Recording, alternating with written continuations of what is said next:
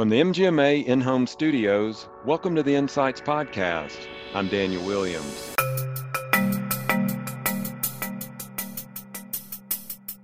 There was already a burnout crisis for clinicians before COVID-19, and the past 9 months have put everyone that's inside healthcare, outside the industry, everyone's on edge. The way we work has radically changed, especially for your non-clinical team members who may have shifted to remote work. Those are big challenges in people leadership. That's Chris Harrop, Senior Editorial Manager at MGMA, talking about the physical and mental toll COVID-19 has had on healthcare workers. We'll hear more from Chris on some of the biggest trends in healthcare and the medical practice space that have emerged this year. Also, MGMA Senior Editor Craig Weberg joins us to talk about the challenges and changes that have taken place with conferences and events during the pandemic. But first, a word from our sponsor. A proven payment solution for patients' out-of-pocket cost, the CareCredit Health, Wellness, and Personal Care Credit Card gives cardholders a convenient way to pay for treatments and procedures at locations in the CareCredit network. With promotional financing for purchases of $200 or more, cardholders can move forward with the care they need and want today and make monthly payments over time. Learn more about how CareCredit helps providers deliver a better patient financial experience at carecredit.com/MGMA podcast. Throughout this challenging year, MGMA Stat, a weekly national poll of healthcare leaders on the biggest issues in medical practice management, has helped chronicle the turbulence, innovation, and resilience that will make 2020 so memorable. Joining me today to talk about those changes is Chris Harrop, Senior Editorial Manager at MGMA. Chris, thanks so much for joining us. Happy to be here and happy holidays to everyone listening. All right. Well, you recently produced an MGMA Stat special report, and that looked back on 2020. It also provided a look to the future. So first of all, just give us an idea behind developing that report. What were you looking into there? Well, for those unfamiliar, MGMA Stat is a weekly nationwide poll of healthcare leaders on hot topics affecting medical practice administrators and executives. Poll question goes out via text message each Tuesday, and MGMA's research team reports the results each Thursday with a data story compiled by our subject matter experts and content team. And it's filled with different insights, best practices, and new resources for MGMA members. Now, we've previously released a year in review of MGMA Stat's top polls in the past, but this year felt like we needed to do something a little different because, quite frankly, this year has been a lot different than years past. Mm-hmm. That's how we decided to put together a full downloadable report for this year. Okay, very cool. So in looking over that, you had sent me an early copy, and I saw that early in the piece you write that the one constant in healthcare is change. One of the biggest changes this year was the rapid expansion of telehealth and telemedicine. What are some of the key points then that we should take away from the role that telemedicine has played in medical practices this year? You know, we've heard countless stories about the great work medical groups did in March and April to quickly add and expand telehealth thanks to the regulatory waivers granted as part of the public health emergency. Similarly, we've also heard ad nauseum the phrase telehealth is here to stay from a variety of people, including officials at the Centers for Medicare and Medicaid Services, about the prospect of expanded virtual care delivery having some staying power. But now that the 2021 physician fee schedule is set for Medicare and the prospect of COVID-19 vaccines reaching healthcare workers is now a reality rather than just speculation, we probably need to re-examine that statement. There are some forms of telehealth that are here to stay, but many services that are currently reimbursable may no longer be paid by Medicare at the end of the calendar year 2021. That is to say, If the public health emergency ends this next year, let's say that mass vaccinations are a success by autumn of 2021, and the public health emergency declaration is not extended by the federal government, there's a chance that some telemedicine will be off the table come January 2022. And that puts practice leaders in a difficult position because many patients and providers report really positive experiences with telemedicine. And there's a lot of promise in the expansion of aspects of it, like remote patient monitoring, to get a better sense of a patient's entire health story. But if reimbursement isn't there, it could give some medical groups pause in pursuing that next step in rounding out their virtual care strategies. And even if you do invest more in telehealth, many practice leaders we talk to admit that they need a new approach to their key performance indicators, their KPIs, to determine if telehealth is performing sustainably, whether that's financially or in terms of helping to improve patient access. So while we think telehealth is here to stay, that's a little bit more complex than you're still going to be doing what you're doing now come this time at the end of 2021. Yeah, that's a good point. And telehealth and telemedicine, I mean, those are the ones from our content side that we've all been covering. I mean, to a huge degree, and had certainly as implementation rolled out, there was great interest from the MGMA audience as far as that was concerned. But in your paper, you bring out some other huge changes as well to healthcare in 2020. Share a few of those with us as well. It's funny, we actually start out the report acknowledging that we didn't see the biggest change coming. We actually did a poll back in January of this year, pointing to concerns such as staffing, cost, and revenue to be the biggest changes in 2020. Of course, the pandemic has been a greater disruptor than any of those concerns.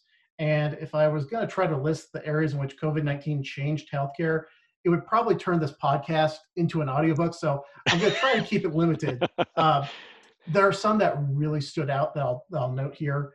First and foremost, the need to take care of each other. The phrase healthcare heroes is nice, but the reality is that frontline workers are still shouldering immense risk and feeling the cognitive and physiological challenge of pandemic stress. There was already a burnout crisis for clinicians before COVID-19. And the past 9 months have put everyone that's inside healthcare, outside the industry, everyone's on edge. The way we work has radically changed, especially for your non-clinical team members who may have shifted to remote work. Those are big challenges in people leadership. Beyond that, it's not surprising that the pandemic wreaked havoc on the financial stability of medical groups. Doctors saw reduced hours or lower pay as productivity dried up. Administrative leaders also reported taking pay cuts in addition to other efforts to shore up the bottom line, such as freezing bonuses, trimming your CME budgets, cutting as much discretionary spending as possible. And of course, there were countless furloughs and job losses across the country. All of that points to a need for keeping an even closer eye on the money coming in to sustain organizations through what could be rough winter months. I'm thinking to what one of our MGMA consultants, Katie Nunn, said, your revenue cycle needs to be a well-oiled machine. No group can afford to be losing money, especially if you're still barely reaching those pre-pandemic levels of revenue. Even practices with really robust levels of in-person visits and procedures, there are added costs for personal protective equipment, PPE, and cleaning supplies that will likely persist for many months ahead, even as the vaccine works its way to the public. So to borrow a phrase from Yogi Berra, it ain't over till it's over. True. Now, you've been talking about change in healthcare this year. In a lot of cases, it's been uncomfortable. It's been very challenging to practices. But as we saw, it pushed practices into some unfamiliar territory, but it also spurred innovation. So let's get out the crystal ball for a minute. Looking ahead, what are some of the trends that you're most excited about that could develop and could roll out here in the near future? I mean, any business needs paying customers, right? We know many patients deferred or delayed care throughout the pandemic so far, most of them citing safety concerns, or in the realm of telemedicine, there are problems with new technology that people face, or some patients report that they just don't like it because they perceive it as an impersonal experience versus seeing their doctor in person. So I bring this up. MGMA has a new report on the extent of deferred care coming out right before the new year. You can read an excerpt of it in the January issue of MGMA Connection magazine. What I want to follow are the natural extensions of that issue. How can healthcare providers better prioritize care to stem any adverse progression of chronic conditions in their high-risk patients that maybe didn't get seen as often? What types of engagement strategies are needed to make patients feel safe about coming in for care that can't be done via telehealth? We're looking at new lockdowns and new quarantines for the weeks and perhaps months ahead. So that'll be very important. And for practices that are still doing a lot of telemedicine, are your providers using some of the best practices that are developing? Most physicians and other providers were never trained on virtual care delivery. And we have some experts in the field that are saying that you need to essentially train people for what is a new specialty called the medical virtualist, people that actually just really focus on virtual care delivery.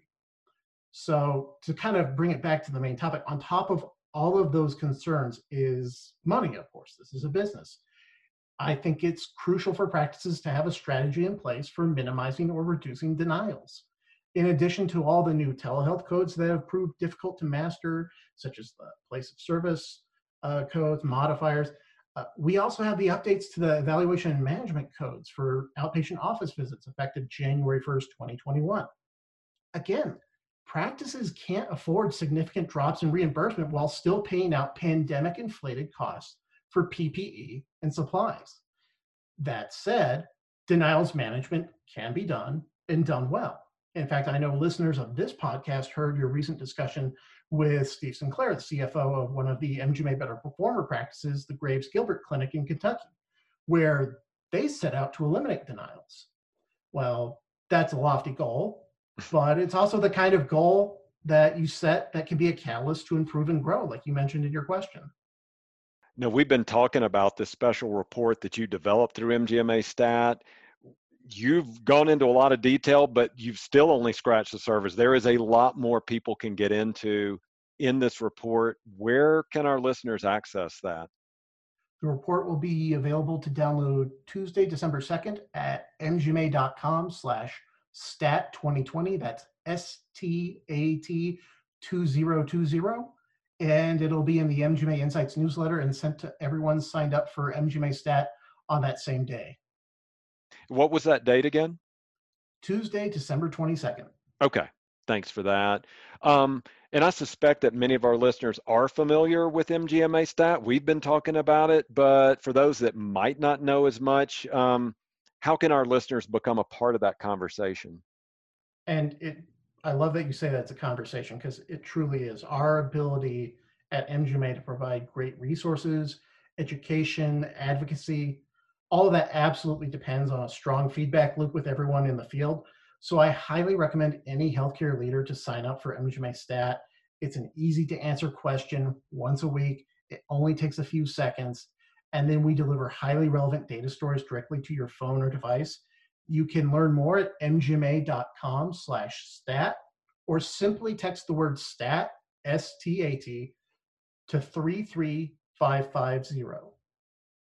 Perfect. Thank you, Chris. And thanks for sharing these insights into 2020. We've all been through this year together and given us a glimpse of what healthcare could and hopefully will look like in 2021 and beyond. Well, thank you for having me. And thank you to everyone who's been part of MGMA Stat this year, helping those of us at MGMA keep a pulse on what's happening in your practices. It helps us deliver the right resources throughout this pandemic. To find out more about the paper that Chris discussed, go to mgma.com/stat2020.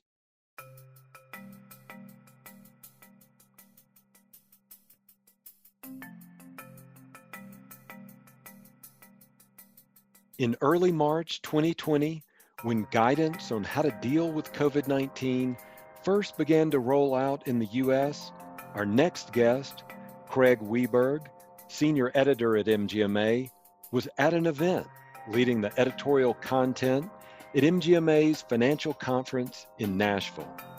As we've seen, those guidelines have evolved from the early warnings to washing hands to moving completely to virtual conferences.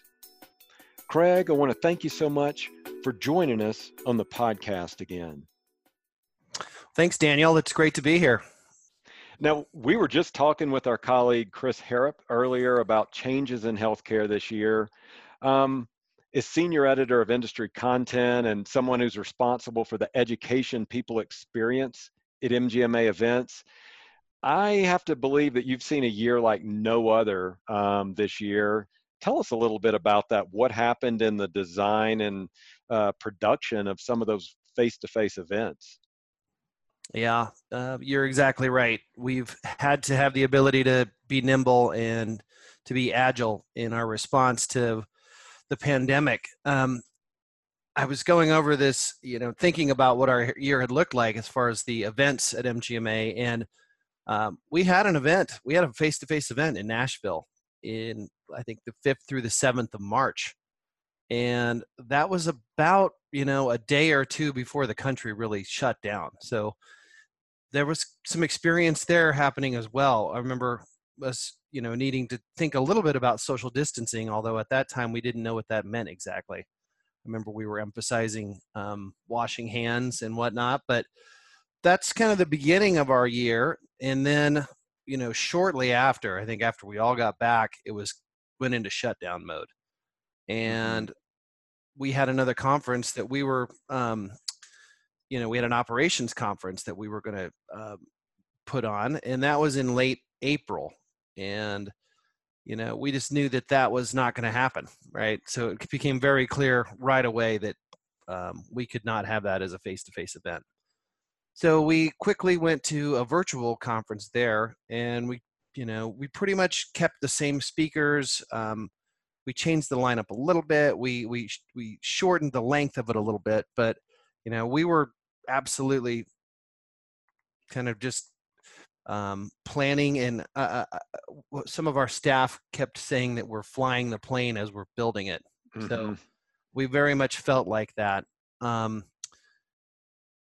I think the thing that we took away from that was that people still wanted to have education. They still wanted to have opportunities to get together and, think about how that they could be running their businesses better, even if it was right in the middle of a pandemic.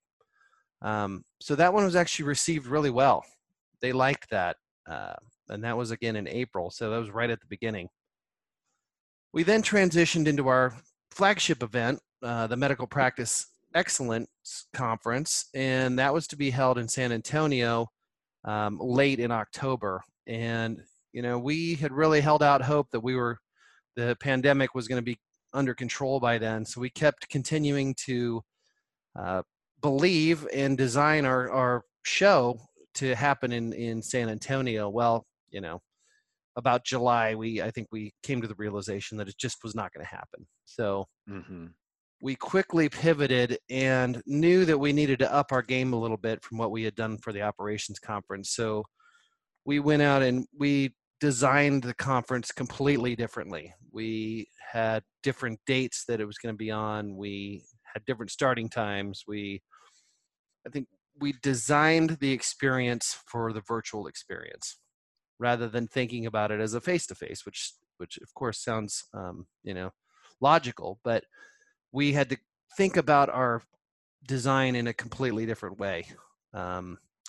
We knew that we needed to have shorter sessions online. We know that people's attention span is a little bit less when it comes to being online. We had fewer sessions. We just knew that, we didn't need as many sessions. So we did a lot of that. We thought about how to involve all of our stakeholders. We wanted to make sure that our attendees had the ability to network with each other and talk with each other, because we know that's such an important part of our conference. And honestly, another really important part of our conference is our sponsors and our exhibitors. So how are we going to bring value to them? And that connection with attendees is really important on both sides. So, we spent a lot of time redesigning, rethinking, learning, And in that way, that was really good. It was a great challenge. And so in that way, it was a lot of fun and a lot of success for us. Mm-hmm. Yeah, I like that you were talking about how it had to be redesigned, and we're going to get into that later. I want to talk to you about what a design looks like, that what are the major differences between, let's say, a face-to-face and a virtual conference, or even a hybrid conference. There are all these different elements that go into that. But I first want to ask you, because I was involved with you, as was Chris, with the operations conference, where that one really did have to turn on a dime. And then there was more uh, design time to put together the medical practice excellence conference. But as all of that was being put together, it was then delivered to the attendees. Talk about them for a minute. What was their experience like? What was the feedback that you've gotten from people that attended those shows? Yeah. So as Chris had mentioned earlier, the feedback loop for the conferences is just as important for our design of making the best experience for attendees. Certainly, we use the stat, and we use a lot of other data inputs to figure out what the content needs to be. But we also use these data inputs in our evaluations and our surveys to figure out how to provide a better experience in the conferences. So yeah, we had to instantly pivot. As soon as we got back from Nashville, we kind of knew that it was not going to happen for the operations conference. So that one was pretty much using in-house technology. We used kind of the schedule of events, so our agenda looked very similar to what it would have online. If we would have been face to face. So it was kind of just a square peg in a round hole a little bit. What Mm-hmm. we've come to find out is that you need to design it different if you're there in live versus what it's going to be virtually. So, I guess in one way we got kind of pretty lucky, or we fortunate that we had some really knowledgeable staff and that kind of helped shepherd the operations conference through. Mm-hmm. So the production was good. We were able to get people where they needed to be, and the content was good and relevant. So all that was good. We just didn't have as many bells and whistles about getting people connected and getting some of those other audiences involved. So I'd say the content was good. It was rated high. They loved our general session speakers, so I feel really fortunate about that. Our general sessions were able to kind of pivot quickly and talk about the epidemic and crisis management, and so that was really good. Content drives a lot of these comments, but it is about the whole experience. So Mm-hmm. we knew that we needed to improve upon that, and we were fortunate enough, I guess, in that way, is we had 5 or 6 months to design more of a inclusive experience at our medical practice excellence conference in the fall. Let me ask you real quick about that then. When you design a show, you've designed face-to-face events for years and years. You know what that looks like. You had experienced it. You've been in the middle of it. I mean, we've been in unbelievable places, San Francisco, Boston, New Orleans, everywhere in between, and you can design it and um, put a theme around it, around that city that people identify with. Virtually, that's a little bit different. So how do you get the buy-in from the participants? How do you get them revved up and in tune with what you're doing? What did you find out from that virtual experience then? Yeah, great question. Well, again, we started with the concept that face-to-face and virtual are different. So, and that, for me, planning a conference starts with the schedule of events. So, literally, when in the morning does it start? Is it a 7 a.m. start? Is it a 10 a.m. start? How long does it last? So that's kind of how I start my design. And it's just face to face, you want to maximize as many hours as you can get in, because people have traveled a long way. You want to give them the opportunity to take it all in, soak it all in, including the city. So just busy, busy, busy, right? Like every minute is packed from 7 in the morning to 6 o'clock at night. Then you give them some opportunities to go out and enjoy the city.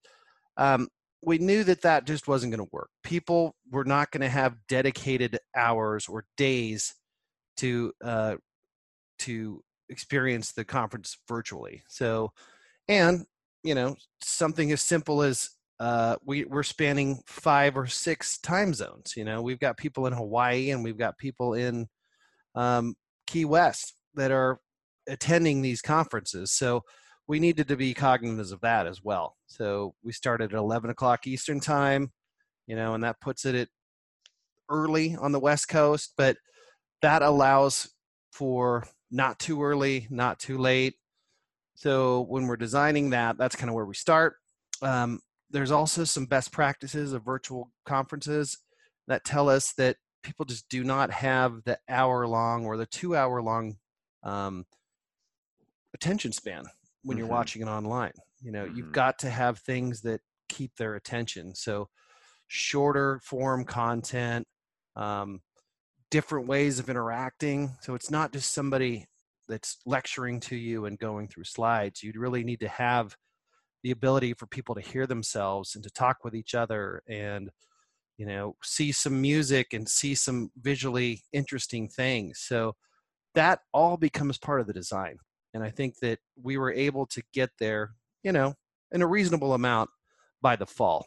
And I think the evaluations really showed that, the times where we gave them a real ability to interact, I think were the sessions that rated the best.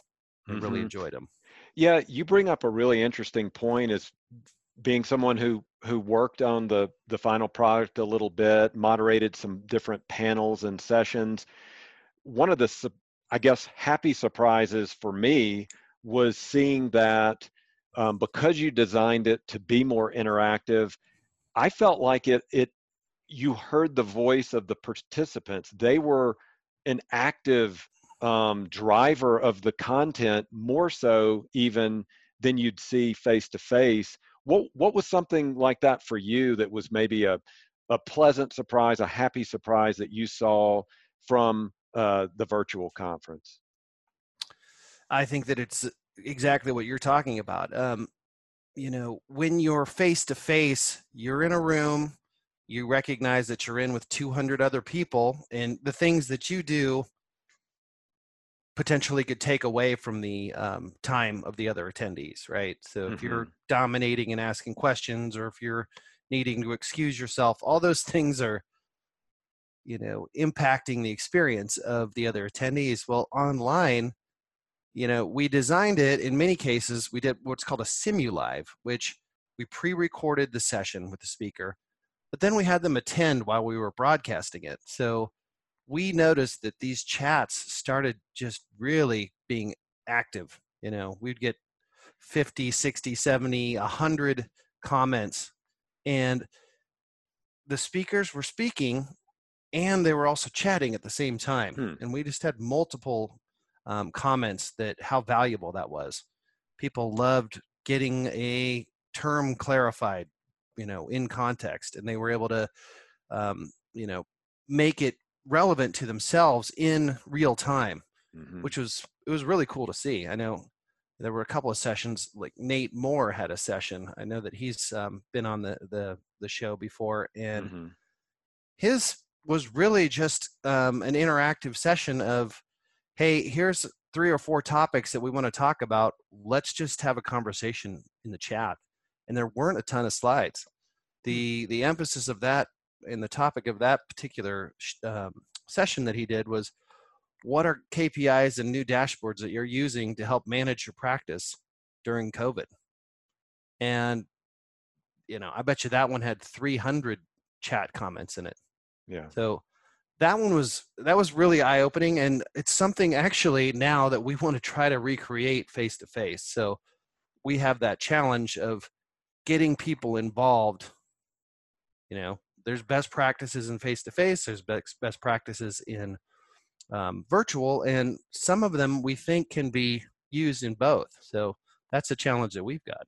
So that was pretty cool.